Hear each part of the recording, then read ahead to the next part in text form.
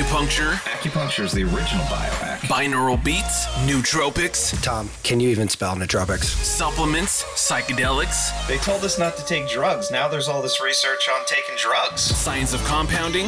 Orgasmic meditation. Individual results may vary. And a whole bunch of other stuff we find interesting. I don't want to spend 12 grand to shine a red light on my junk. Just a couple of guys talking about somewhat strange health stuff. There's something weird here, but I can't put my finger on it. Irreverent Health starts now.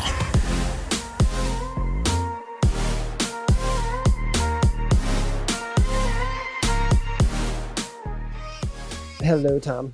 What's up, Matt? How you been? I'm good. How are you doing? Pretty good. So I'm excited because we have a guest. Right. It's a guest day. It's a guest day. We like guest days. Yeah. We like guest days. Because otherwise people just have to listen to us talking. Yeah. So I occasionally trail off randomly too. Yeah. So with us is Ms. Elizabeth, who is actually already on the line, and we don't generally have people in this quickly, but we like her so much we just had her right in. So Elizabeth Cardiello, right? Did I say that right? You did. Perfectly. Okay, great. Awesome. Welcome. Thank you.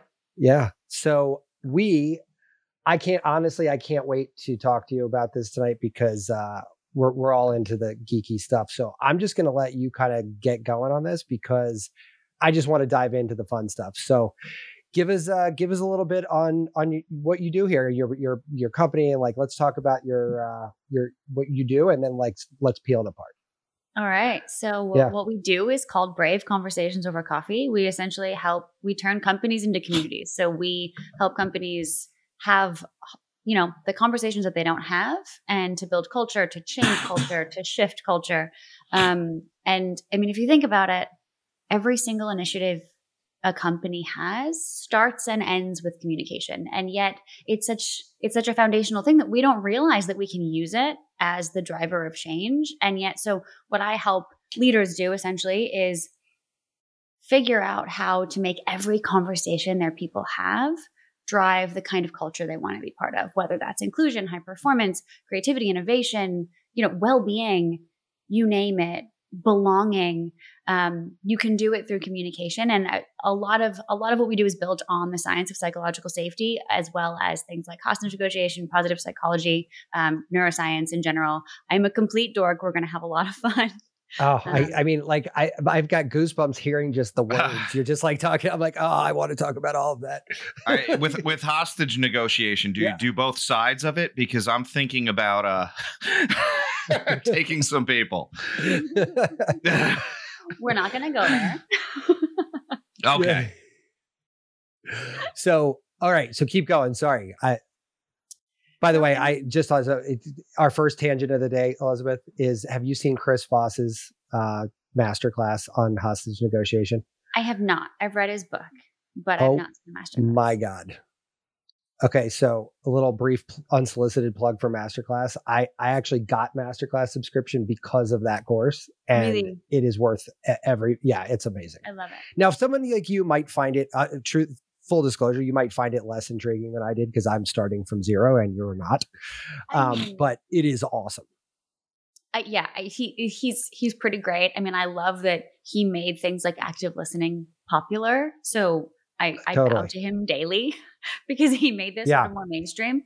My background is not a background personally in hostage negotiation. My dad was in intelligence before I was born. And so I found out so he passed away when I was 26, but I had a mentor who just happened to be a hostage negotiator for 40 years. And he kept saying something different about the way you communicate. You communicate like I trained you, like you follow my model. I don't get it. Who are you? And I was like, I don't know, dude. And it took me, we were at he runs something called high performance leadership in Switzerland at IMD business school. And I went and he's like, dude, but you're different.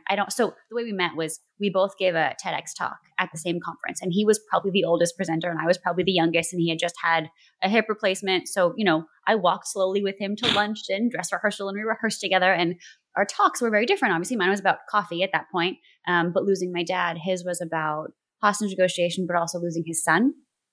And so we totally bonded, but we became really close. And so at one point, finally, he was like, so tell me more about your dad. And when I randomly said, oh, he was in intelligence for a while. He was like, oh my God, how did you, he was trained in this. He was trained in the thing that I've been talking about. How did you leave that off of this list? Why didn't you open with that? Yeah, why didn't you open with that? Exactly. You should have started there. Well, yeah. So that's that's funny piece of that. I mean, it was, super random, but it's interesting what we do. Depending on who we're talking to, but one of the sort of interesting things that I love watching happen when someone is communicating bravely, and I'll explain what that means. It's BRAVE is a framework. It's an acronym. It's a 5-step framework essentially. And most people that talk about communication talk about the talking part because we all really like to talk. I'm essentially talking about the listening part constantly. So brave people think is, I love when I get the, oh my gosh, you're like the Brene Brown of coffee, brave conversations, right? Over coffee. Like that sounds good. And it's like, I love you. Thank you. Yes. Compare me to her every day from Sunday and I'll be very happy. Yet I'm not actually talking about you being vulnerable. I'm helping you create the environment where other people can share what's true for them and not feel scared about it. So I'm helping you create the environment where other people can be vulnerable because you can't ask them to be. You can control yourself, and that's really it, right? So, so what we're doing is essentially giving people a framework for how to listen in a way that neurologically creates safety. And it's all science, and it's actually not that. So I've heard the brave. But it's hard. Sure. No, and I have heard the brave talk, the whole talk, the non-science part of this, and that's kind of how we met, and I loved it. But had a question that I didn't raise that day is for you, what came first? Because you have an interesting Venn diagram here. There's like a high scientific aptitude that you're applying to this, and obviously a huge interest in the nerdy stuff of it. But you clearly have a huge beat on the EQ part of this equation too, and the human to human situation. So like, was this sort of like a rising tide raises all boats and you both kind of came up together, or did you kind of start one place and jump to the other? I mean, where I started was coffee actually. So I guess back up where I started was my dad. Yeah, I had the background he had, trained me to communicate in a very specific way, but also had, like I said in the workshop, aneurysms on his aorta, high blood pressure, heart attacks, my whole life. And so it became a running joke in my house that, when his blood pressure was high, my mom would say, go talk to your dad. And I learned it over time, but I could tell that if I could control myself and have a certain kind of conversation with him, I could make his blood pressure go down. But that's in the moments where I didn't control myself, and as like, a 7 to 9 to 16-year-old, you can't always do that. The moment I didn't, I learned very quickly that it got worse. And so I knew, I just thought I was a unicorn. I didn't think it was science. There's like actually something here. But and I spent years after losing him trying to figure out like, what is that thing? Because you can disarm people by the way you communicate with them or not. And so much has to do with simple things like making it about yourself or not, and knowing how to reposition things in a way that other people can hear, but also managing your responses to things. And the moment you make it about, making it about yourself in terms of the way that you frame things and the way that you speak to others. Because it's like, have you guys heard of like the love language test? Yeah. Okay. So I swear there's a point to this. You know how if you know yours, it's cool and you can kind of parade around and talk about yours. But the point isn't knowing yours. The point is you're going to give the way that you want to receive, but that's not the way that the other person receiving your support or love might actually receive it. So you need to know theirs. And so in terms of the communication part of this, not making it about you means positioning things in a way that other people can hear and understand and act on. And in terms of listening piece, what we innately do, our ego loves to make everything about us. And what's really happening is that other people have different perceptions and models of the world and stories and things that are going on for them that you know nothing about. And they're sharing something that is actually probably vulnerable, but may look like defensiveness or frustration. And if you can't see they're actually sharing something with me, you think it's about you and you're like, why are you doing that? And you meet it with your own defensiveness. And if you can't listen in a way that's sort of neutral, you'll never, you can't get as far as you want to get ever. So Elizabeth, can I ask you? So that sounds, and I always relate, I'm an acupuncturist, so I always relate everything back to that, right? And we talk about these different constitutional types, right? So certain people want to be cared for. Certain people want to know everything's going to be all right. And the language that you have to choose then, if I'm saying this right, is as important as the way you say things. Yeah. Certain words are going to hit differently. Mm-hmm. Is that a fair assessment there? I completely dumbed it down after I said we're gonna get all nerdy on this. No, totally. I mean, that part is science, but when I talk about what I did with my dad, for example, I was about to do research with Nokia Bell Labs years ago because so in positive psychology, they tell you all the ways that you can self-regulate. So if you're in stress, in threat, in fight or flight, not okay, you can do things like take deep breaths, give someone a hug, skin on skin contact. You can do you can meditate, you can do a host of things for the mind and for the body, right? Like you can do it in many different ways. But the hard part is that self-regulating is actually really quite difficult because you need to have the control and the awareness to not fly off the handle and then to go do something healthy, right? Whereas if you can just turn to someone else and be like, I'm not okay, can we have a brave conversation?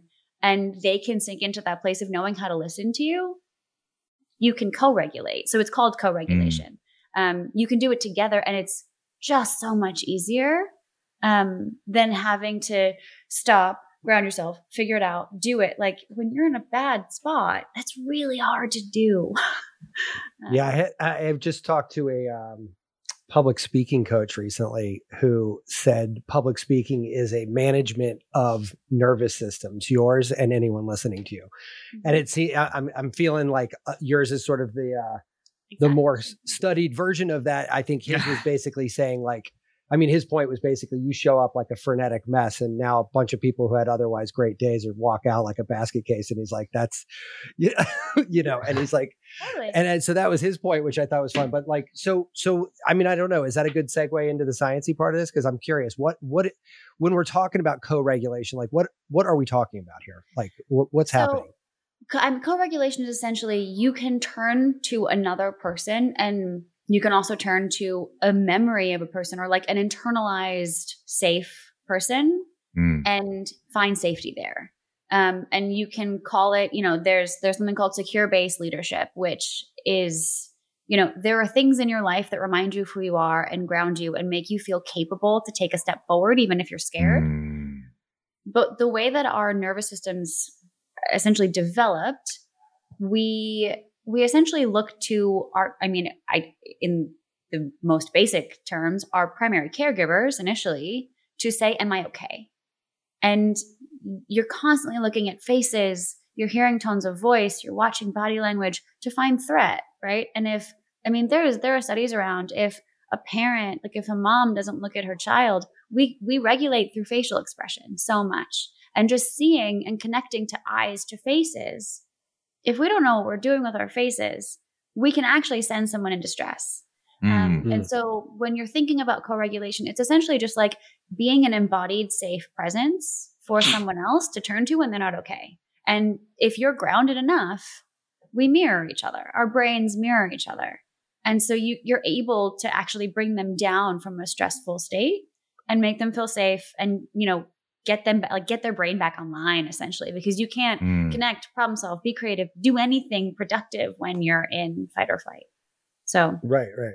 Now, is there which one of the parts of Brave is that part? Like the whole thing is based. It's on the whole thing. So a lot of the reason that therapy works is most basically there is this person that you can trust, and you can go with and you can say anything to them. And they're just going to accept you, right? They're not going to judge you. And so it's a version of co-regulation. Like it doesn't have to be your primary caregivers. If you didn't have them or if they didn't work for you, if that's not a thing, you can find other people. And have you ever heard of like reparenting? Yeah. It's a version of like, you can turn to someone else and they can make you feel safe. in that same Yeah. Right. And so we can do that all the time. So the whole thing is based on co-regulation. Got it. When we think of the steps of BRAVE, so obviously, like I said, it's an acronym. So the B stands for be present. The R stands for rapport. The A stands for active listening. The V stands for vulnerability. And the E stands for empathy. Some of the most basic, but to me, mind-blowing science of it is, so when you talk about being present, we think, okay, that's easy. I just have to be here. Well, that's actually not what we do. So what do you do when someone comes to you with a problem? And they're like, oh my God, I don't know what to do. This is terrible.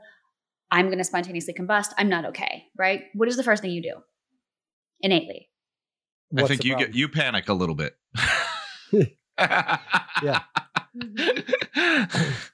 And then I mean, I'm sort of on the more blunt side, Tom. I'm just like, what do you need? What's up? What's the problem? Like, I just jump right into like problem solving mode. My brain, I think it's a personality defect actually. Cause like I'm not that guy who's like, when your wife comes to you and says blah, blah, blah, she doesn't want help. Oh no, I immediately ask how I'm like, how do I fix this? Yeah. Like immediately. Like, yeah, I get right that. There. Yeah. So yes, that is, and it's not just the two of you. This is everyone. This is all of us. This is anybody with an ego. And if you've transcended that, call me because I'd like to know how. Yeah, right. But anyone that has an ego, we want to help someone, right? We want to fix it. We want to give them advice. We want to take their pain away. We want to make it stop. A, because we don't want someone that we care about in pain. And B, because if they're in pain, they're uncomfortable, but we're also kind of uncomfortable. Like we kind of want to stop because it makes us uncomfortable too. And like, what does this mean for me? What does this mean for our dinner tonight? Are you not going to be okay? Is this going to be bad? Like, we go down that path. We don't ever say it, or it's probably not even conscious, but it happens. It's there. And so the research essentially says that the best thing you can do for someone is not dive in and fix them. Is actively not fixing their problem. Because so there's a study called social baseline theory. And so the study it followed 3 different people. And it basically said, you're a person, you're by yourself, you're looking at this mountain you have to climb. You're looking at this challenge, right? And you're by yourself and you're like, I don't know if I can do that. Like that looks hard. I can't. In the second scenario, same person looking at the same mountain, the same challenge, but there's someone with them that like they kind of sort of think maybe they can trust, but there's someone with them. Their brain looked at the exact same thing. Nothing has changed. And they're like, it's really hard, but like, I don't know, maybe I could do it. And in the third scenario, same person, same mountain, same brain, there's someone with them called a trusted beloved in the research that they know they can trust. There's someone that can that's there with them that they know, like, I'm good. If you're here, I'm good. Their brain perceives that same challenge as like, yeah, it's going to be hard, but like, I can do this. Wow. Nothing changed. That person's not going to carry them up the mountain, train them to get up the mountain, hoist them on their back. Nothing. Just witnessing, just observing them and being with them as they walk through the challenge is what our brain perceives as the best possible thing you can give to us. So that's the gold standard right there. Yeah. So it's how do you not dive in and fix someone and rather, so like, here are the difference. Like, I'm coming to you saying like, oh my God, something's wrong. And you're like, oh, that happened to me before. Here's what I did. Don't worry about it. It's going to be fine. I got you. I'll handle it. Right. Yeah. And so initially it's like, oh, okay, that's gone. But then after a while, it's like, oh, well, I couldn't do that. I need them. I'm incapable. They also saw that I'm incapable. That's interesting. So I guess I couldn't rise if I actually fell. And so I need you and I'm not good enough. Right. But if your response to them is the opposite and it's like, oh, that sounds pretty hard, but you got this. What do you need? How can I support you? Like, what do you need from me? Do you know yet? Like, do you want to vent? Do you want to brainstorm? Like, where are you at? Like, what do you think you should do? What? That's so funny because like, I mean, I talk to a bunch of people every day, I'm sure as we all do, and I would be willing to guess that 9.5 out of 10 do the first thing. Like most, in fact, yeah. We were never talking about you. Well, so that's the funny thing. Like, what do you think is the reason for that? Because like, I mean, so many things in human evolution, if you look at it critically, you can, you can kind of find your way back to how we got there. But like, it doesn't really make any sense to me how we got to, in this particular instance, it doesn't really make sense to me, because you would think that you don't need studies to prove stuff. Humans have been figuring shit out for millennia, and and they didn't have Gallup polls or studies and like, you know what I mean? Like, this was going on perfectly fine. So you would think that that we would have come to the same conclusion. Instead, we've literally gone the opposite direction. And it just seems funny to me. Like, how do you think that happens? I mean, number one, our schools were created in the Industrial Revolution. They were created to make really good factory workers that followed orders and didn't ask questions and did what they were told. And so what do you need in a person to follow orders and do what they're told? You need them to need you. You need them to rely on you. Right. So you need to literally enforce that first thing that you were talking about. Yeah. I'm not going to tell you how to be more resilient or be more confident. Right. I need you to need me, so you follow my orders. Yeah. I feel like, what is it? The oppositional defiance disorder is grossly over. Like, maybe they're just smart people that got shit figured out. Yeah, maybe. I mean, they might be running into a brick wall too, but yeah. I mean, like, the hard part though is that, like, it's not that we intend to do it. Mm-hmm. Our egos are such that we think we're doing a good thing. We're doing it with all good intention. We're not saying, I want to undermine you. I want to keep you under my thumb. So, like, I'm not actually sure if what I just said has any merit or not. Like, it's not because I said it's not right. It's just our egos want to be important. We want to be needed. And so if someone's hurting, we want to be the alpha that can fix it, that can take it away, that can win their love, their belonging, their something. I mean, our nervous system's essentially developed based on the first, say, 7 or so. I mean, the early childhood, right? And depending on when we went through hard things, and it doesn't need to be particularly traumatic or terrible, it just needs to be things that were hard for that time of your life. And depending on what part of your brain had developed at that point, you develop a survival mechanism and a pattern that's like, I can't do that. Or, or you were supposed to do that for me and you didn't, thus forget you. I got it. I'll do it on my own. Don't bother me. Or it could be something like, just tell me what to do to deserve love and belong. Give me the rules. I will follow them to a T. Just tell me what to do. Or it's like, I just want to make sure you're okay, because if you're not okay, then I can't get my needs met, because you need to meet my needs for me. Right. Like it. And so depending on where your brain was at the time that you experienced something, that same, I need to figure this out to survive is different. And so, but we keep that and then we apply it to everything in our lives and we don't know we're doing it. Yeah, no, that's interesting. And so, it's weird how we get into holding on or going into these patterns. Cause like, as you're talking, I'm like, God, I can see it. I mean, they say what you're either giving power or taking power in every interaction with somebody. And like, you have to modulate that on your own, but like, but so many people don't even think that that's a question to ask, right? Like, am I giving too much power in this conversation? Am I taking too much power in this conversation? Like, I don't. Interesting. How many people, ask that question? That's what I like about this sort of way of thinking, because the more I go down the road of like thinking about how my communication patterns interact with other people's communication patterns, the more I'm realizing that there is absolutely a deliberate nature to this that you have to just actually do. Like, you're not born with this shit. Like, it is not, it is definitely not innate. Right. And it's endlessly fascinating to me that we're now having these conversations, because I realize how much I was doing way wrong, like way wrong, and it's been a quicker march for me to get into focus, because I'm going to be obviously working on this forever, but at least getting into the right lens. Like, I didn't even have the right gear on my camera. I was like that far out. Like, I mean, you and everyone else in the world, right? Like, that's why the Brave framework is so powerful. I mean, I had an executive this past week literally turn to me in a session and say, I've done a lot of personal development. I've done every leadership course, every leadership book, everything. And I have never seen myself grow and transform as quickly as I have. And we're only halfway through the program. We have another month left with you. And I was like, well, that's the point, right? Like, it's intense in the beginning, but I liken it to learning a language. If you don't use it, you'll lose it. If you don't do it consistently and keep practicing it, like, you're gonna mess it up. This is not, you're not getting a trophy for like, I've done it, I'm done, I have it now. It's like, no, it's more of a practice, like a meditation sort of a thing. Like, it is a constant journey because you're going to keep seeing things that come up that you don't respond well to. But once you see yourself, once you see how you do things and you understand, and there's the awareness there, and you can take the moment to be like, hold on, you can stop yourself mid reaction and be like, no, that's not how I want to respond to this.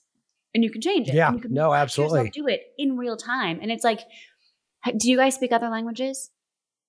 Yeah. Yes. Yeah. So yeah, I speak Spanish. Okay. I mean, I don't completely, but I've had the moment in Italian where like I got good enough for a little while that an entire sentence came out, and I like didn't think about it. Like, I didn't use my brain. It just came out, and like I conjugated, I knew the vocab, and it was like, and I made a joke. Like, and it was quick too. Like, I made a joke in the moment, and I was like, oh my God, this is the best thing ever. I am a master of Italian. But I think that's functional to be able to convey a concept like comedy, right? Sure. You know, that's higher level. That's not, where's the bathroom? Can I please get my check or something? That is, you know, but I mean, those are very important phrases, but to show some level of, look, I can translate a joke on the fly without overthinking it. That's some level of understanding. Yeah. I mean, and in the same way that feels so good when you watch your response to something that constantly has been a bad thing, like led to a bad conversation or like not the outcome that you wanted. When you watch yourself respond to something differently in the moment without even thinking about it, like when brave becomes a muscle, you're like, oh my God, I am magical. Like, I'm watching myself respond differently. And it is one of the coolest things I've ever experienced. Watching That's awesome. And also experiencing it myself. So that first one was be present, and obviously, like Tom and I, a long history of meditation and you know, all kinds of martial arts and all kinds of stuff. So I'm a lifelong believer in the present. I'm not always great at it, but I definitely love the in the present. But what was the second one that you said? The R? The R stands for rapport. So rapport is like, talk to me about that a little bit, because I think this is the one I understood the least. So rapport is kind of a fancy way of saying trust. Building rapport with someone is that moment where you feel that they feel what you feel, right? It's like, oh, she's got my back. She gets me, right? And rapport actually came from hostage negotiation, because hostage negotiators are not allowed to negotiate, to request behavioral change. They're not allowed to say, will you please put down your weapon, until they've built a bond, until they've built rapport. Now, think about that. There is someone with a weapon. There are humans that are hostage. You're not allowed to say, stop what you're doing, until you've bonded with this person, right? And how do you bond with this person and not judge them and listen to what they're saying and what they're not saying? Like, how do you do that? Because your innate response is you're a bad human because you're doing a bad thing. When in reality, they're probably the human that really needs, they have a really deep-seated need that they have not gotten met. And the people that are, you know, acting out the most are usually the ones that need the most love, in, you know, for lack of a better way of saying it. And so rapport comes from the stair-step model of behavioral change from hostage negotiation. Because if you don't have that, if you don't build trust, whether you're a CrossFit coach, a marketer, a hostage negotiator, a human, a CEO, right? Like, no one's going to listen to you.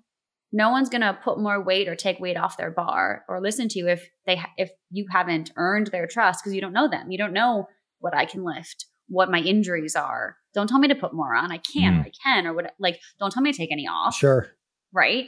For a marketer, it's like, do you have permission to be in my inbox? Like, Seth Godin is a mentor of mine, and permission marketing is, you're not supposed to be able to get to me unless I've said, yes, please send me your newsletter. Yeah. Anytime everything else is like, that stuff from Seth is pretty permission marketing. It's like, I mean, advertising production and advertising design. So like we, are tangential to that all day long. Mm-hmm. We're not in the mechanical side of it, but man, it is fascinating he's got some really good thoughts on that. And like, as a marketer, a guy in marketing, it does change how you frame what you're doing for a living, right? Like you actually produce different products, right? Like, because I'm looking at it through that lens going, do I want this in my inbox? Because if the answer is no, then I'm not done with this yet. Like I need this to be better, right? Yeah. But I wouldn't have that frame of reference if I hadn't read that stuff and been like, oh, you know what? That's a great question to ask. Like, what a better way to look at this exact thing, Yeah. I mean, and if you're in a conversation or you need to have a hard conversation, if you approach it from the standpoint of how do I use this opportunity to build greater trust, you will approach it innately rather than how do I use this opportunity to like be right or get what I want. Correct. Right? Like if you're using it to build trust, something is different than I need to win, right? Like every second we take, that we're putting winning ahead, because winning is a one-dimensional, like if I get this, then I'll be okay. Then I'll win. Right. But it's good. No, that I was just going to say the rapport thing. I understand. Thank you for that. Cause I didn't really quite get that, but I think you just said it in a different way maybe, but that is one of those things that, that masterclass you're going to really love then, because he does he does a series of live interactions with somebody where he actually walks them down this path. And like, I'm just listening. And within like, I don't know, minute, 2 minutes, I like want to go to the guy's house for Christmas dinner. Like he's just, but when he peels it back afterwards and you're like, God, I just fell for that hook. Like I know it was coming and I fell for it. Right. Like, I mean, I was warned ahead of time that it was happening and I still fell for it, hook, line, and sinker. And then when he peels it back at the end, he said, step 1, I did this. Step 2, I did this. Step 3. And you could literally see him pull this woman in this case, like just down the tunnel. Like she was started over here and then ended way over here. And it's fascinating when you do that. And you're right. There's a difference of going into a conversation saying, I want to win this lawsuit versus I want to settle this lawsuit. Right. Like those are like different frames of mind and probably body. And I'm sure that you get, I mean, does the Braves get into the mechanics of body and how we interpret that in this? Because there's a different posturing, imagining like if I want to go win a lawsuit, I'm probably standing different, sitting different. So what it comes after the R is active listening, which also comes from hostage negotiation. I'm sure he talked about that too. Yeah, he did. But okay, keep going. Sorry. No, my bad. I was gonna ask what about the active listening, but we can loop back. Shut up, Matt. No, I'm gonna So they say the best way to build rapport is by active listening, and people, yes, it's not scrolling, right? Like it's actually turning towards someone, looking at their face, listening with all of you, right? Like I describe it as listening with your eyebrows. And then people like try and do it and then they smile and they're like, oh my God, I can listen with my eyebrows. Like that actually works. And it's, not being distracted is one thing. A lot of the ways that people describe active listening, it's they describe like the responses and the questions you can ask to go deeper into what someone cares about. I have found that it is way too soon to introduce what you're saying, because then you dive into fixing so quickly. Like I still have to sit on my own hands with the people that I love most because I innately want to dive into fix. So teaching this, we start with, you say thank you for sharing, and you give your support with your body language and the way that you're listening. And that is just understood for the moment. So we don't talk about what you're saying back, but active listening is also, when you think about communication, 7%.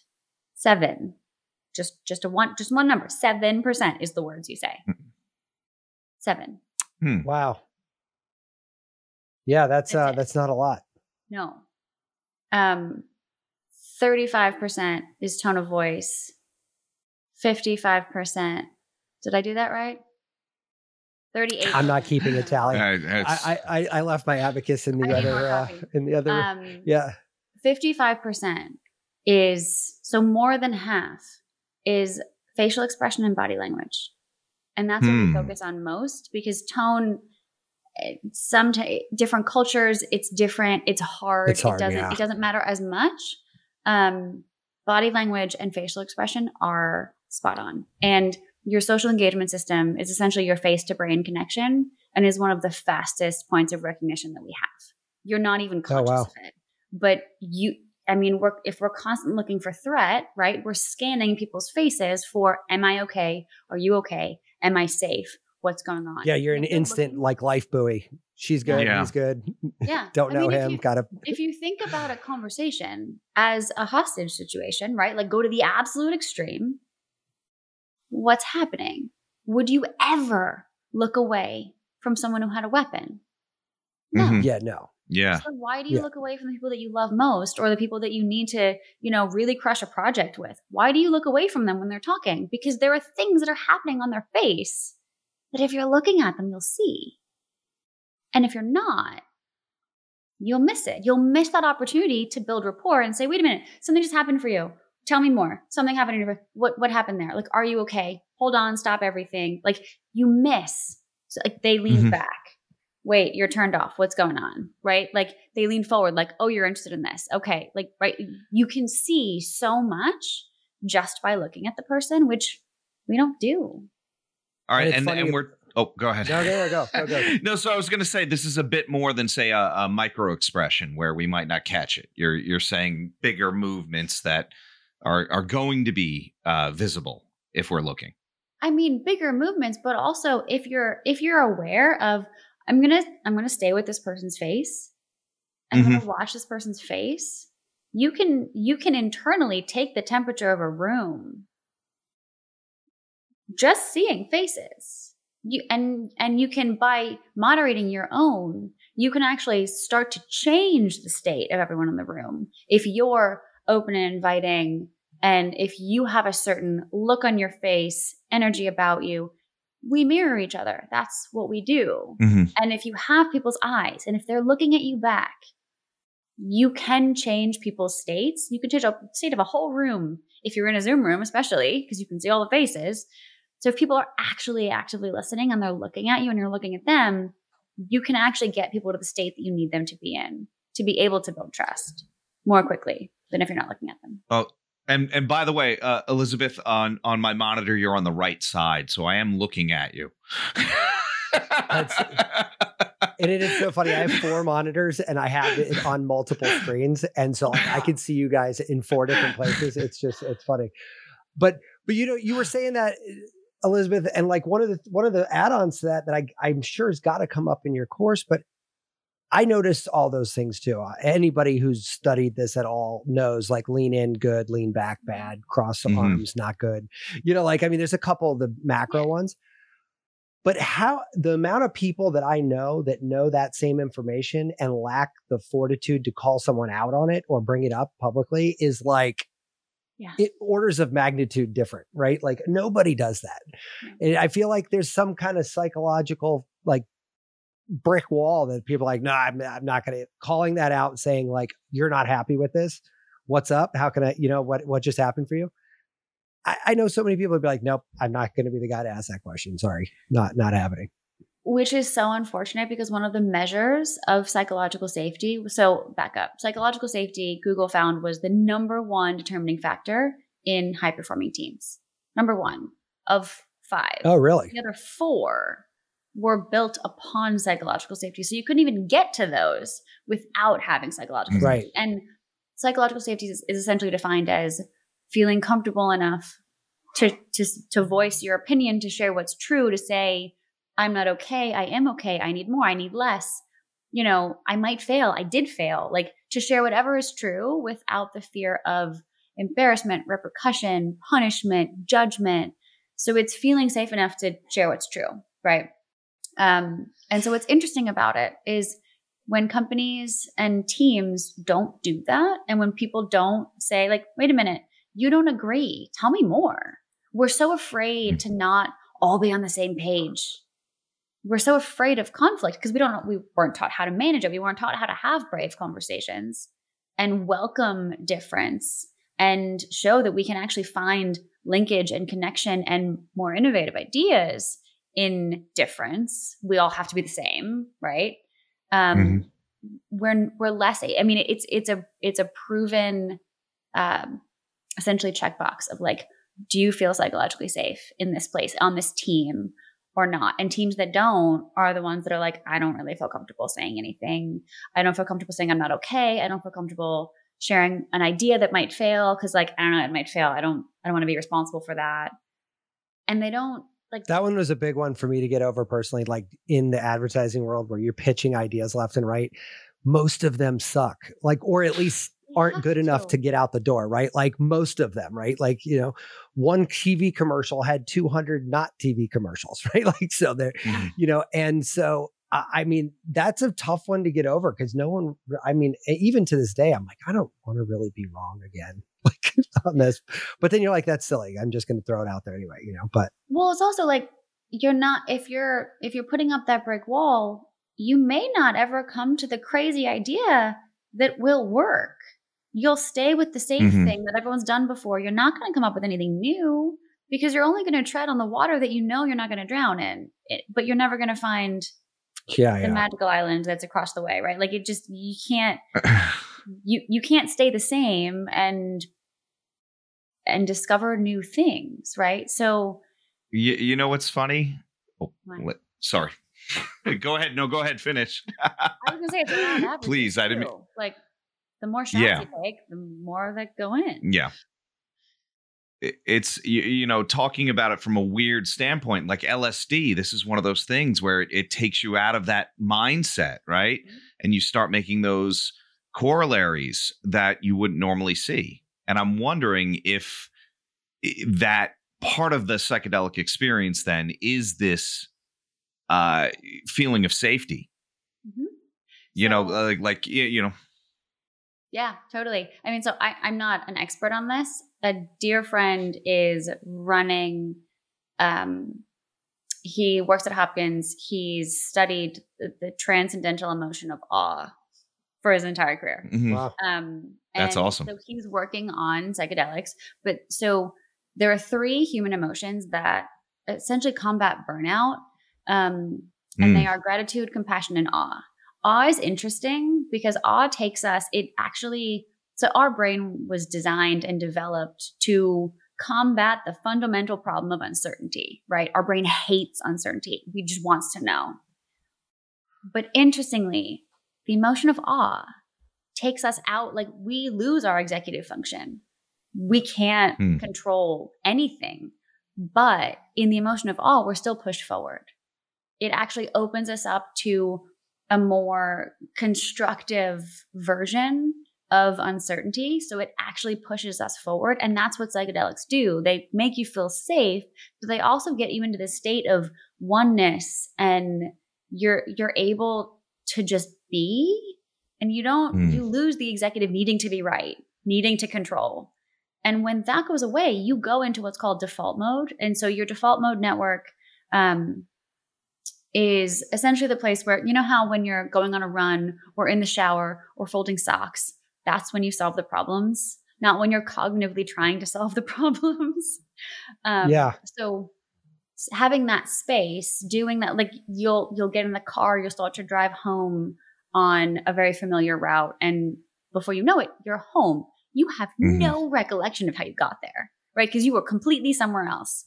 When the default mode network comes online, when you're doing something repetitive or you're not in your left brain, you're not adding 2 + 2, that's when it solves social problems. That's when it actually gets into like the imaginative mode.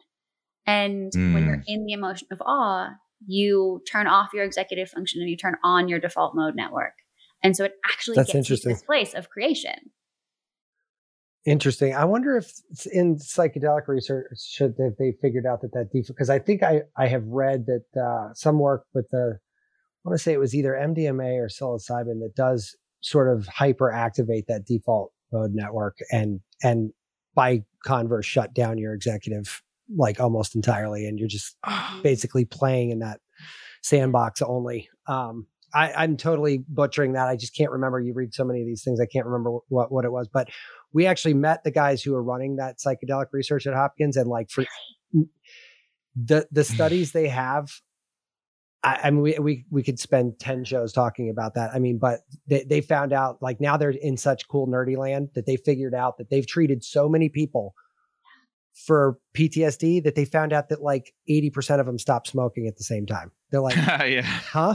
Like, you know, and I'm making that up, but it was like some measurable enough where it got their eyebrows to go up and be like, why the hell is that happening? And then they could look at that specifically. They could be like, hey, can we use, you know, a giant dose of psilocybin to get you to quit smoking? Well, yeah. And here's all this pie chart here that'll show you all about it. I could tell you all. And it's the volume of information they have about this is actually awe-inspiring. And you want to talk about awe. When I first met these guys, I was like an hour and a half of just like jaw on the ground, like, oh my God, are you serious?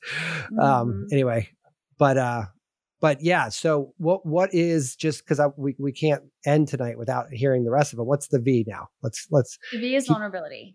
Vulnerability. So in terms of trying to do this quickly, when we think of, well, no, we've got time. Yeah, I just we didn't want to like leave you anybody hanging. All I'm saying is, like, I don't want it to be like, you know, we're like, you know, oops, shit, we forgot the V. I don't know. My whole studio here is on a timer. Everything just shuts down. I just go dark. Shuts down.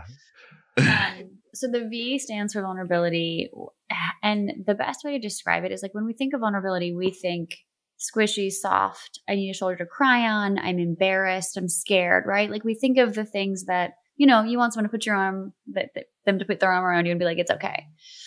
Vulnerability is essentially, the definition is just the sharing of an emotion, right? That's it. And so it could be a soft, squishy emotion. It can also be a more prickly one, like anger is vulnerability, right? Defensiveness, frustration, they're all vulnerability.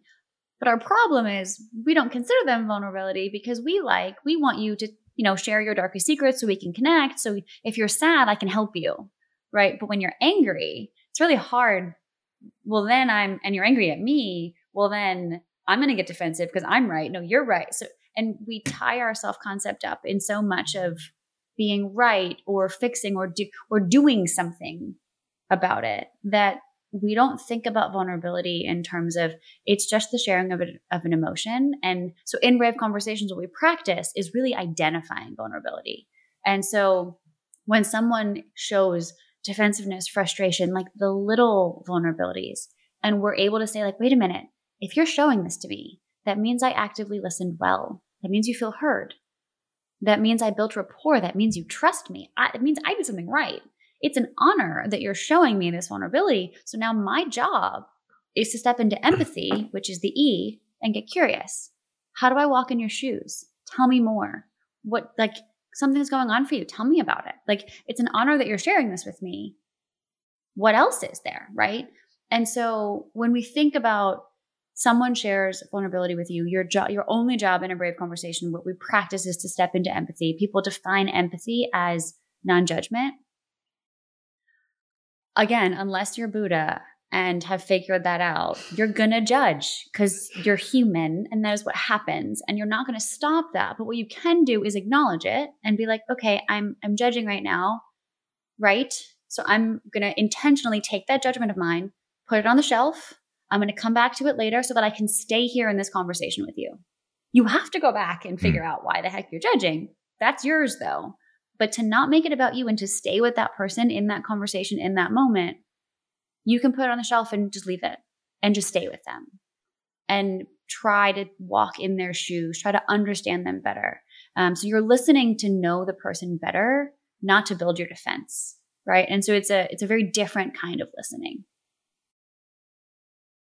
Yeah, I don't know when you grew up, like what decade. I don't know how old you are. I'm 45 and I grew up in the 80s, very, very squarely in the 80s. And I will tell you, this is the hardest one for me because it is legit the polar opposite of pretty much everything any male in my life had ever taught me back to literal birth. Like I just, this is such this is talking a foreign language to me. So when I heard you say this before, this was the one that I had the hardest time, getting my head around. But ironically, also the one I recognize as having likely the highest leverage in a situation, not in a manipulative way, but meaning like I could literally move this conversation into a really bad place or really good place, or, move it around as the situation needs if I can get a mastery of this, because I don't have this skill at all. Candidly, I'm really bad at this part. So. Well, I mean, I totally get the males are not allowed to be scared or sad or anything but angry, right? Like guys can only show that emotion. But by this definition, that's your version of being vulnerable. If you're vulnerable but being angry, you're still being vulnerable. And the hard part is stopping yourself enough in conversation to be like, wait a minute, your defensiveness, that's a tell. Let me listen to that.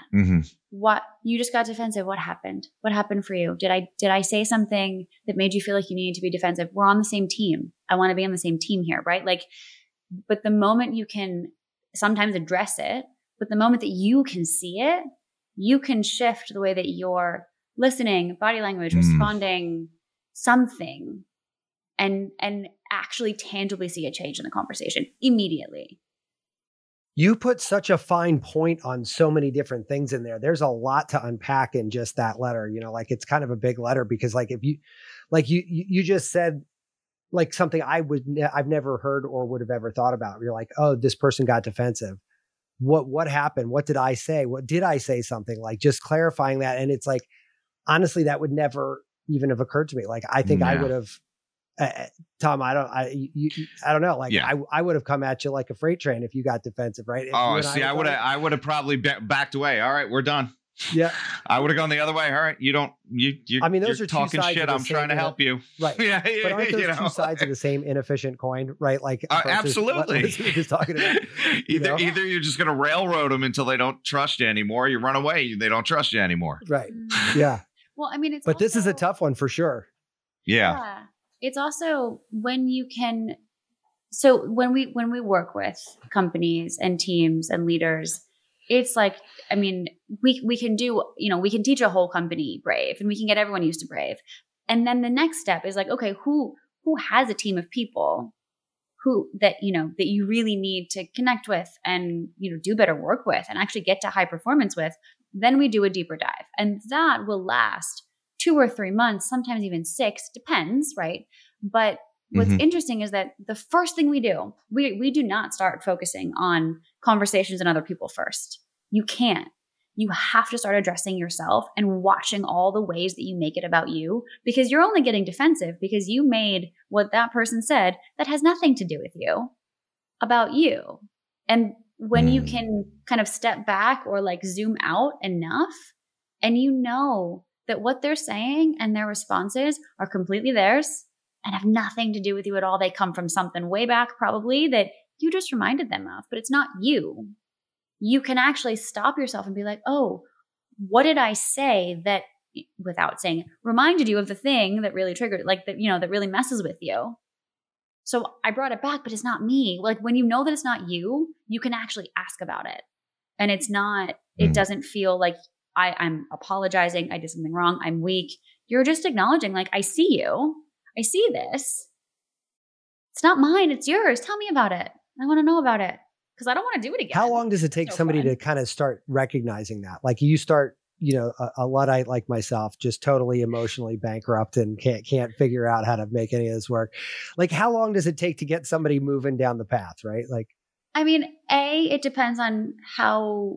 It's like anything. What you put into it's what you're going to get out. Yeah. Okay. So if you're into this and you're like, I'm really gonna, take notes and watch myself, and so we, if we were doing this with your company, we'd be meeting once a week for probably about a couple hours with an entire group, and we'd be doing that every week for 2 or 3 months. Yeah. No, I'm sorry. I think I asked my question kind of sort of nebulous. I could have asked it clearer. What I was kind of trying to figure out is this like you can start seeing results if you put some effort into it immediately, or do you notice this being more of like a months to years kind of transition that it takes people to get into? This is not years. This is no. So what I was getting to, I think, what I was getting to was you will start to see it immediately because you'll start seeing, like, you won't have the control over it immediately, but you'll have the awareness. the more you talk about it and the more you keep coming back to it and learning more and going deeper and deeper, your awareness comes online immediately.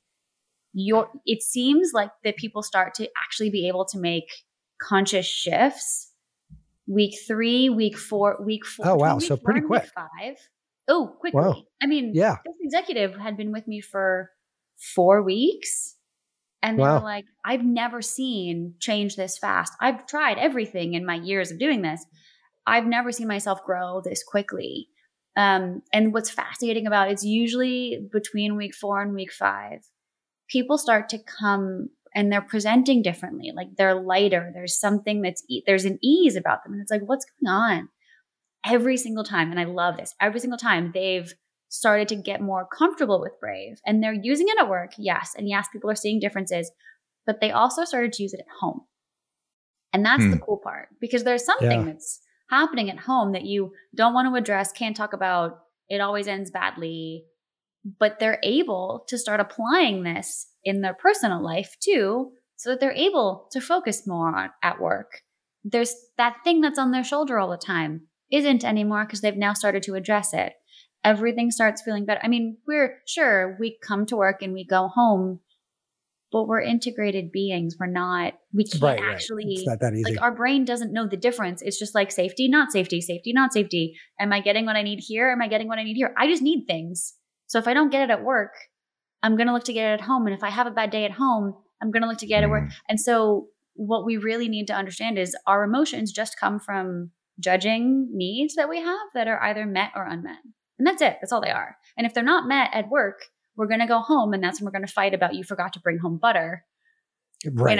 So much of it, like you were saying earlier, it's probably not about you. Like it's not, has nothing to do with you at all. Yeah. And then I guess that's actually like if you can sort of massage the vulnerability side, then the empathy side, the last letter in there probably comes a lot easier, right? Or at least is a natural next step, right? Mm-hmm. I mean, when you start to understand other people's patterns and what makes them get defensive or frustrated or shut down a little, when you start to understand that, you can have more compassion more easily. You can be like, oh, you're just freaked out because that's the thing that you do. I have a thing, you have a thing, that's yours. And you stop judging it and you're just like, cool, let's get through this together. You're good. We're good. Unintentional. How do we move forward? What's the next step we can take? What do you need? And it diffuses everything. It disarms everything. And sometimes it takes people a little while to be like, wait a minute, you see me and you accept me and you're going to maybe give me what I need? Hold on. It was that easy. And it's like, yeah, it is. But again, we were never taught this, so we don't do it. Yeah, there should really be a a class on this or something, right? A workshop, maybe. No,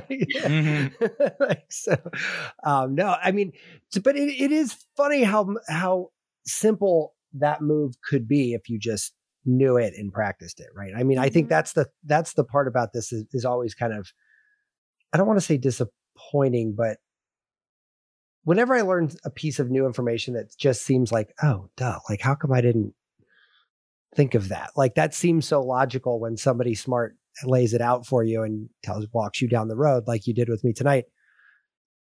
But like it seems like we should know this information, and it's weird that we don't.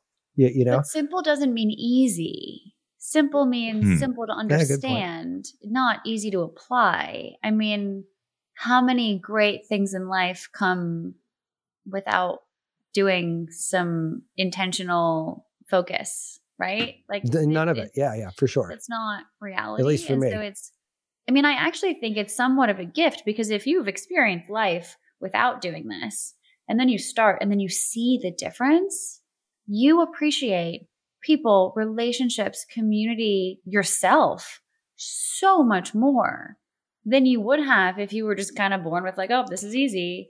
I mean, it's like anything, right? Like when you work at something and you start seeing results, that's where confidence comes from. That's where resilience comes from. That's, and then you're like, oh, something I can't do. If I put effort into it, I'm good.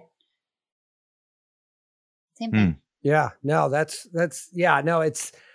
and then it makes me realize that I just need to, I guess it's almost overwhelming sometimes if you think about all the stuff that you could be doing if you just applied more attention to it. But like, this is something that I think is so fundamental that I've, at least like I told you in the last, recent amount of time, I've just been like consumed with consuming this information, right? Like I really think and there's a lot. And I think the one thing I wanted to bring up earlier and I forgot, but the rate of change that we see these days is like just getting out of control fast, right? Yeah. And so I got to imagine that doing what you do, the research coming online every day in this is awesome. Like, I mean, and it just keeps getting more awesome. Like, and so it must be exciting. Do you see that as well? Yeah. I mean, like we have to adapt to so much so fast. And the number one predictor of well-being is community, is feeling a sense of belonging, of social support. And if we don't know how to give and receive that, which we don't, it's impossible for us to actually navigate change in a resilient way. Like we can't be, I mean, what's the stat? Lack of social support is twice as accurate at predicting the long-term effects of PTSD than the severity of the trauma itself. Wow. What? That's crazy talk. Yeah. Right? Wow. And it's like, if we don't know how to give support, but also receive it, and to allow someone to give it to us, which is exactly what we're talking about, we're not as well as we could be. We're going to hold on to the hard things for way longer than we need to. Even the things that aren't so hard, but they just stay with us, right? If we don't, I mean, there was a study done, I forget the name of the Native American tribe, but there were, we know, Vietnam, most soldiers that came back from Vietnam, many, I would say most, had traumatic, like terrible PTSD, right? They'd seen terrible things. There was one group that 0% came back with PTSD. And it was this one very specific Native American tribe. And they came back and they went back to the reservation. They went back to their tribe and their land and their people. And they talked about everything. And they were welcomed into this supportive community. And they could talk about it. They didn't have to, but they could. Like, they were accepted. And not one had PTSD. Because that's incredible. Had the social support and the community that received them, and they had purpose. And I mean, it's fascinating to me that, like, how have we not figured that out as a society? What? Well, those blue zone reports that you see from time to time that track centenarians, it's funny how the top of that list, it's always community. It's never like, how much, are you paleo? Did you eat carbs? Like, it's not, how much sunlight do you get? Like, I mean, it has nothing to do with any of that, which is funny because that's what you kind of think. You're like, oh, look, this report on healthy habits or something. Yeah. Like you think that, like, they don't smoke. Well, actually, a lot of them smoked a cigarette a day into their 90s. But okay, like, I mean, so it's got to be the sardines. Got to be the sardines, yeah. But the community thing is crazy, because it just would never have hit my radar until I started down, like, the longevity hacks and stuff. Like, that's community. Yeah. They're like, forget about how much rapamycin you're going to take. Just, be in a community, be loved by everyone around you, and love everyone around you, and probably live just as long, so. Yeah. I mean, longevity is one of the things that it predicts health. It predicts longevity. It predicts mental health. It predicts happiness. What was the Grant study? They tracked men graduating from Harvard for 75 years and measured everything about their life. They measured income, family, partnership, love, amount of children, jobs, job satisfaction, raises, scrotum length, literally, you name it. Wow. They measured That's everything. Hilarious. And they found that I want to know what the weird correlations to scrotum length there are. Yeah. But literally said, like, the outcome of the study was there is not anything that's even close. Happiness is love, full stop. That's all that it is. That's the only accurate predictor of greater happiness. Love, that's it. Wow. That's sort of a breathtaking, bubble up, right? Like, you're like, wait a minute, all of this stuff, including scrotum length, and this is the answer? It's like Hitchhiker's Guide to the Galaxy. What is it, like 42? It's like, what? If that correlates into some scale, man, right. It's a little tighter today. You better leave me alone. Yeah. Right. Yeah. Wow. Oh God. Why am I on this show? I'm sorry. But that is like something that I think is also hard, man. I spent 10 years in Manhattan, and you're in New York too, right? Yeah. Brooklyn, Manhattan. Yeah. Guess how many people love each other in Manhattan? Not a fucking one.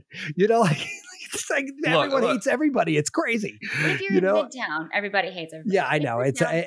I'm somewhat kidding, but I'm somewhat not. Yeah, right. You know what? But can I say something about that? This is the weirdest thing. So after 9/11, right? This huge horrible thing that happens. Something changed in the city. And it did for quite a bit of time. I saw people holding doors for each other. People were looking out for each other. And so at the core, there might be this shitty outer shell. But I do think that, there was still, especially after seeing everything that kind of went right in the city after that, there was this like really entrenched community that I think other people that are in New York we're all a part of, on some level. So it wasn't like we're going to hold hands and talk about our feelings, but there was a shift there, and there was. It was great. And to add to that, like, I remember the stories, like, the one thing that leveled the playing field was, where were you when it happened? And you don't even have to ask, like, what you're talking about. Everyone's on the same page. And it's not like a kumbaya thing where we're holding hands and humming, but it was like I was doing this, I was doing that. And people instantaneously, you could like literally talk about aligning nervous systems, but it was like an instantaneous like lock on that. And I still have that today. I mean, when the 20th anniversary came out, my kids sitting right next to me right now is a VHS tape I took, which accidentally captured the first building falling. Because my apartment was in Hoboken looking at the World Trade Center, like literally had a bird's eye view of the World Trade Center. Why? And yeah, so I'm filming this thing. My wife and I have never looked at the tape. I have no idea what's on it. And my wife worked across the street from the World Trade Center and just had gotten to work right before it happened. And so she's like, no, I literally saw bodies fall out of the building. I'm not watching your fucking videotape. Full stop. Like there's no 20 years later, it's still full stop. My kids I have a 14 and a 10-year-old who are like, you were there? Like completely. Cause like from their frame of reference, this is a story in the news, right? And every news. It is like when we talk about Kennedy getting assassinated, right. It doesn't hit the same for us as it did for a generation ago. Well, I mean, I grew up in California, so I got a lot of friends out there. You can't, they don't remember where they were at when 9/11 happened. Like this isn't a thing for them, right? No. Like it isn't. So, when you tell the where were you story to another New Yorker, it's like instantaneous, like locked gaze, like there's nothing else happening in the world. I mean, so you will love this. The very first Brave Conversation over coffee that I ever hosted was for 9/11 survivors, first responders, the Muslim community, and students. Wow. Because what the framework is meant to do is help us be more human and celebrate our differences, but create connection and be able to say, like, we're human at the end of the day. I mean, like, you can march and you can fight and you can enact legislation and you can try and I hope our leaders do things. You could do all these things, but if you can't sit across the table from someone, maybe over coffee, and know that they believe something different from you, but if you can't just genuinely want them to be well, we're toast. Nothing that we do or enact or march is ever going to take hold. And so that's, I mean, when I talk about this in terms of corporate, it is conversations about culture and, helping you be better. But when I talk about this as like what my heart is for this, like we're helping people start the conversations that'll harmonize our world. Like we need to be able to have hard conversations and talk about our differences, but not in a polarizing way, right? Like it's a really tough time to tell the truth right now, because if you're judged, you're an outcast. And I don't even need to get into what happens to our brain when we're ostracized from the tribe, right? Like rejection is the worst thing that can happen neurologically. And so it's crazy that you brought up 9/11, because that's one of, I remember specifically my dad saying, like, we have to get together. And he would always bring people around the table. It would always be over coffee. And we would talk about like what needs to happen, what needs to change. And like, these are the conversations I was having as a kid. But there's something so special about we've got to get together. how do we listen to each other better? Like, what didn't you hear? Like, if someone said something and you took it, like, how did you hear them? Not what did they say wrong, right? Could you have heard them differently? What didn't you hear? What weren't you listening to, right? Well, I mean, I wish we would have had cups of coffee laying around here. We could have all had coffee together here. We'd have brought you back to the space, Yeah, next time for sure. But yeah, how was that? Just as a curiosity, that sounded like a pretty powerful experience for you. Was it as powerful in real life as it sounds? It was amazing. I mean, there's something that happens when you watch people who believe that they have differences drop them and realize, wow, we're so much more the same than we realized. And, the person that I was against, I actually now want to go have coffee with. Yeah. Right. It's at the end of the day, I mean, that's what I love about brain science. It doesn't matter what we look like on the outside. Our brains are they're the same. We need the same stuff. And we're scared of, it looks different, but we're scared of the same things. We have the same needs neurologically. And that to me is what levels the playing field. And so it's not about gender. It's not about race. It's not about political ideation. It's not about anything. It's about your values and how you can feed your family and how you can protect the people you love and build community and be safe. I mean, creating safety through conversation is, to me, through the way you listen to other people, to me is our greatest public service right now, because we don't know how to listen and exactly no one's okay. Right. I was just going to say, you are in a perfect time and space to be good at what you are good at, because literally everyone needs it, all of us. But speaking of which, I know you don't do a lot of courses per year, but you have a couple things going on. Walk us through a couple things that you got going on over there. How do people sort of inquire about this sort of thing? Because I myself, I told you I'm on this list as well of people that are, I just need to move a few things around, but I'm deeply interested in doing one of your sessions for sure. And I will be on that list soon. Oh, totally. So, I mean, you can go to braveconversations.com, braveconversationsovercoffee.com, either one, they both lead to me. Gotcha. And so we work with companies, and if you're a leader that has a team that there's something going on and you can't figure it out, we can usually figure it out, because it usually has to do with humans. I mean, organizations don't change, individuals, humans do, right? And so there's that line of things, but there's also, because individuals were like, but my company can't, or or whatever, I want to do this. And so we started doing a 6-week course that helps individuals. And sometimes we get the CEOs of companies to, college kids, and it depends. It's everyone. And sometimes people are, the director of HR wants to kind of get an inside first before helping to do this, and helping to guide this with their teams.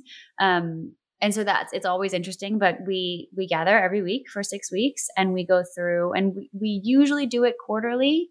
Sometimes it depends. Sometimes we actually have 2 going at once, because, we have so many signups and it's hard to say no. So if I have the space, I will.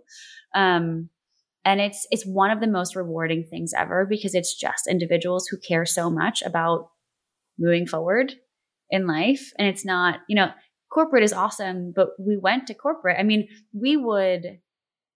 so every time someone adopts a Unimatic coffee pot, which is a story that we didn't even get into and don't need to, but if you want to know more, watch the Netflix documentary Coffee for All, and you'll learn the story. But anytime someone adopted a Unimatic coffee pot, we would tell them how to have a brave conversation. But the problem was we couldn't reach that many people. We're a small company.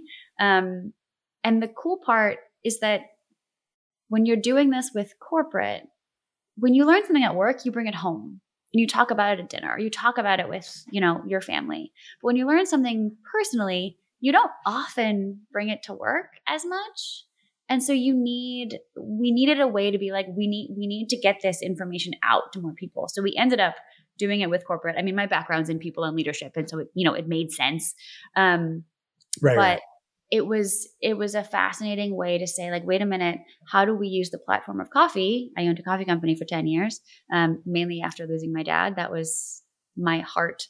That was just what I did. But my background's not in coffee at all. And so, we wanted to, how do we take coffee and use it as a platform to do what we believe the world needs most? And that is have these conversations. So we do, your question, we do an individual course for 6 weeks. We work with companies. I mean, I speak and do workshops. We can do deep dives with companies. We can do, we can teach you how to harness the power of Zoom and this virtual world to actually impact your culture. It's a huge opportunity. You can change your culture. Yeah, so many. Yeah, I mean, you could literally just keep. Yeah. Now than you ever could. And people are like, oh no, it's so hard in this virtual world. And it's like, no, trust me. There's science behind the fact that this is a huge opportunity for companies right now. And so we just want to help them jump on it. Yeah, sure. No, it's great. I'm super looking forward to jumping on that. I told you I'm trying to wrap up some coaching stuff. The next one's June, July, middle of June. Oh, that should actually time out great. I'm very excited to try because, like I said, you fit right down the middle of my current interest set, and I think it's going to be great to take a deeper dive with you. But I love it. But thanks so much. It's so good to finally do this. I know we went back and forth a few times, so I'm glad we finally figured out a time. Yeah, thank you. I think we should have you back on with the coffee. Yeah, we should talk more about that. Coffee next time. Tom and I are usually drinking scotch and gin, but So we usually record this in the evening, right? Yeah, well, I mean, like an hour or two later, not too much difference. Yeah, I know. But cocktail sometimes just makes it a little fun. But it also probably contributes greatly to our sidetracks, which happened noticeably less this time. Yeah, they did. They did. So, Tom and I love us a little tangent. You know what I mean? Like I love them too. Yeah. It's hard not to get in a tangent when you talk about weird science stuff because almost inevitably you get this too. You're in the middle of hearing something about one study. You're like, oh shit, that reminds me about this other thing. Yeah. And all of a sudden you're like, what the hell were we talking about originally? I forgot. Yeah. Where did this come from? Yeah. No, I totally. So cool. Well, thank you so much for coming on. I appreciate it. Yeah. Thank you so much. Yeah. We'll put links to everything in the show notes and that'll be that. All righty. That sounds great. Thank you guys. You're awesome. Yes. Have a great Thank you. night. Have a great night. Be subversive, irreverent. Health is wealth, but you knew that. Everybody knows that. But so is following us on social media at Irreverent Health. And check out our website for more exclusive content at irreverenthealth.com. Oh, I like this. Thanks for tuning into this episode of Irreverent Health.